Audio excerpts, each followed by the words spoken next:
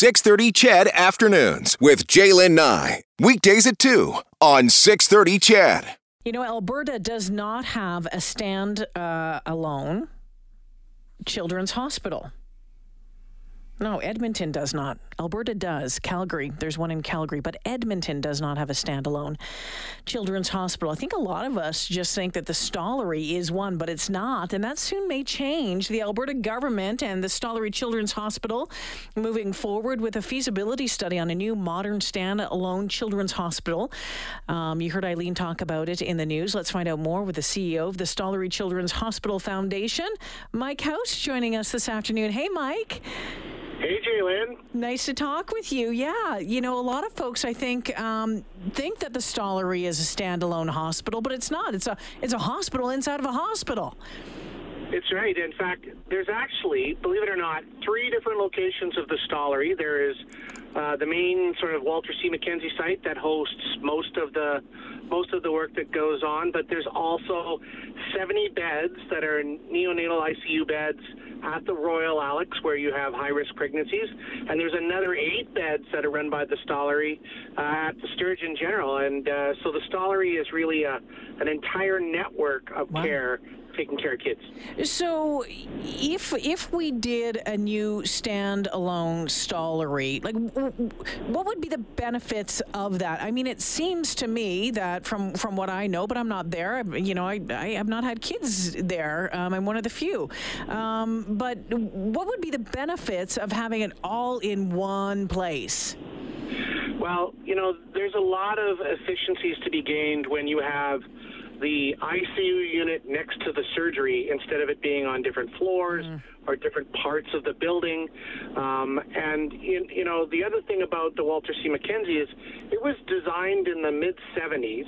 Now, can you imagine in the mid-'70s, like there were places where dads would wait for their children to be born and had, like, smoking rooms. I mean, there's just so much that's happened. And the last medical frontier really is genetics and children's health.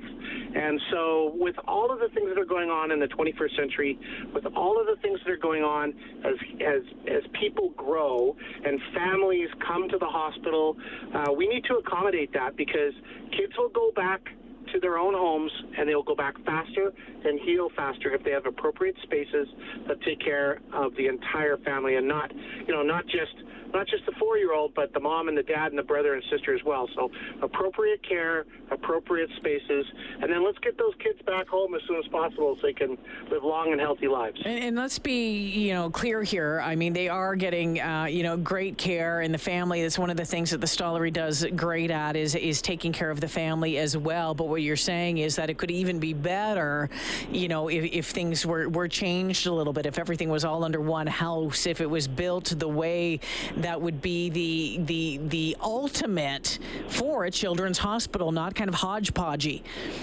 Well, like in 2011, which was, it's only 10 years ago, the emergency space for children was a tent in the parking lot. So we built a new emergency space for children with the idea that it would have a visit capacity of about 25,000 kids. We're up to 55,000 kids coming to the emergency room alone at the Stollery, and the reason why is because this is the only place really in Western Canada where you can get certain services. And you drive past other hospitals that are dealing with adults because they don't see the cases the way that the Stollery does. Yeah. That's the best place to get the care. But the capacity we've run out. And I would say the same thing with our adult compatriots at the University Hospital too. They've run out of space. We've run out of space. That's what you get when you get great centers of care. Yeah. Mike House joining me this afternoon, the CEO of the Stollery Children's Hospital Foundation, as we're moving towards a feasibility study on a new modern stand-alone children's hospital here in Edmonton. So the government going to put in $1 million. The Stollery Children's Hospital Foundation going to match that $1 million to develop this needs assessment, capital cost estimate, and business case. So tell us about that and timelines on that, Mike. I mean, there's a lot of steps to this process, isn't there? That's right. I mean, there's no guarantee that the needs assessment will say we need a new children's hospital. And, at the end of the day, we just want to do what's best for for children's health in Albertans. But the needs assessment determines, based upon population growth, based upon the kinds of services that are provided, based upon the best scientific advances, for example, virtual healthcare, what is going to be appropriate. And then from there, they develop a business case that gives you a sense of what the costs are. They do a functional planning study that sort of knits the two things together between what is needed and what space is required. And then ultimately, the government of Alberta will take that information to determine what the next steps are. I can tell you, not from a guarantee perspective, but from a hope perspective, that we have the needs assessment done by the fall, and that we're having another conversation about what they've determined and what the next steps are then. Mike, is it even feasible at this point to ballpark what the cost would be for a new standalone children's hospital in Edmonton? I can give you some very, very rough,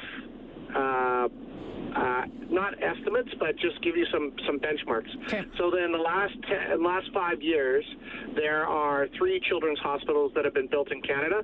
One in Saskatchewan, renovation that was pretty major in British Columbia and Vancouver, and one in Montreal. And so based upon sort of the number of beds and everything else, you're looking at somewhere between, this is going to be a really big estimate, somewhere between $500 million and sort of $800 million to build a new children's hospital. Wow. But I can tell you that if we got to a place like that, you can count on the Stollery Children's Hospital Foundation making a significant contribution towards those capital costs. And keep in mind, if that actually did happen, Jalen, we would vacate the space that we are occupying right now. Yes. And we would create space for adult health as well. So there's a lot of arguments to be made for investing in this project, and I hope that our needs assessment determines that that's important. I hope that the government continues to support it, and really appreciative of Minister Shandro championing it on behalf of Albertans. Well, we'll continue to watch, Mike. You know as well as I do that the listeners of 630 CHED you always come through for the Stollery in our radiothons. I'm getting messages in right now saying, hey, whatever they want to do it. They saved my kid, right? I mean, when you're looking at those big numbers, yeah, they're big numbers, but you have to balance a number of things as well, and we will continue to watch and see how this unfolds. Mike, I always appreciate you making time for us, and thanks for the update.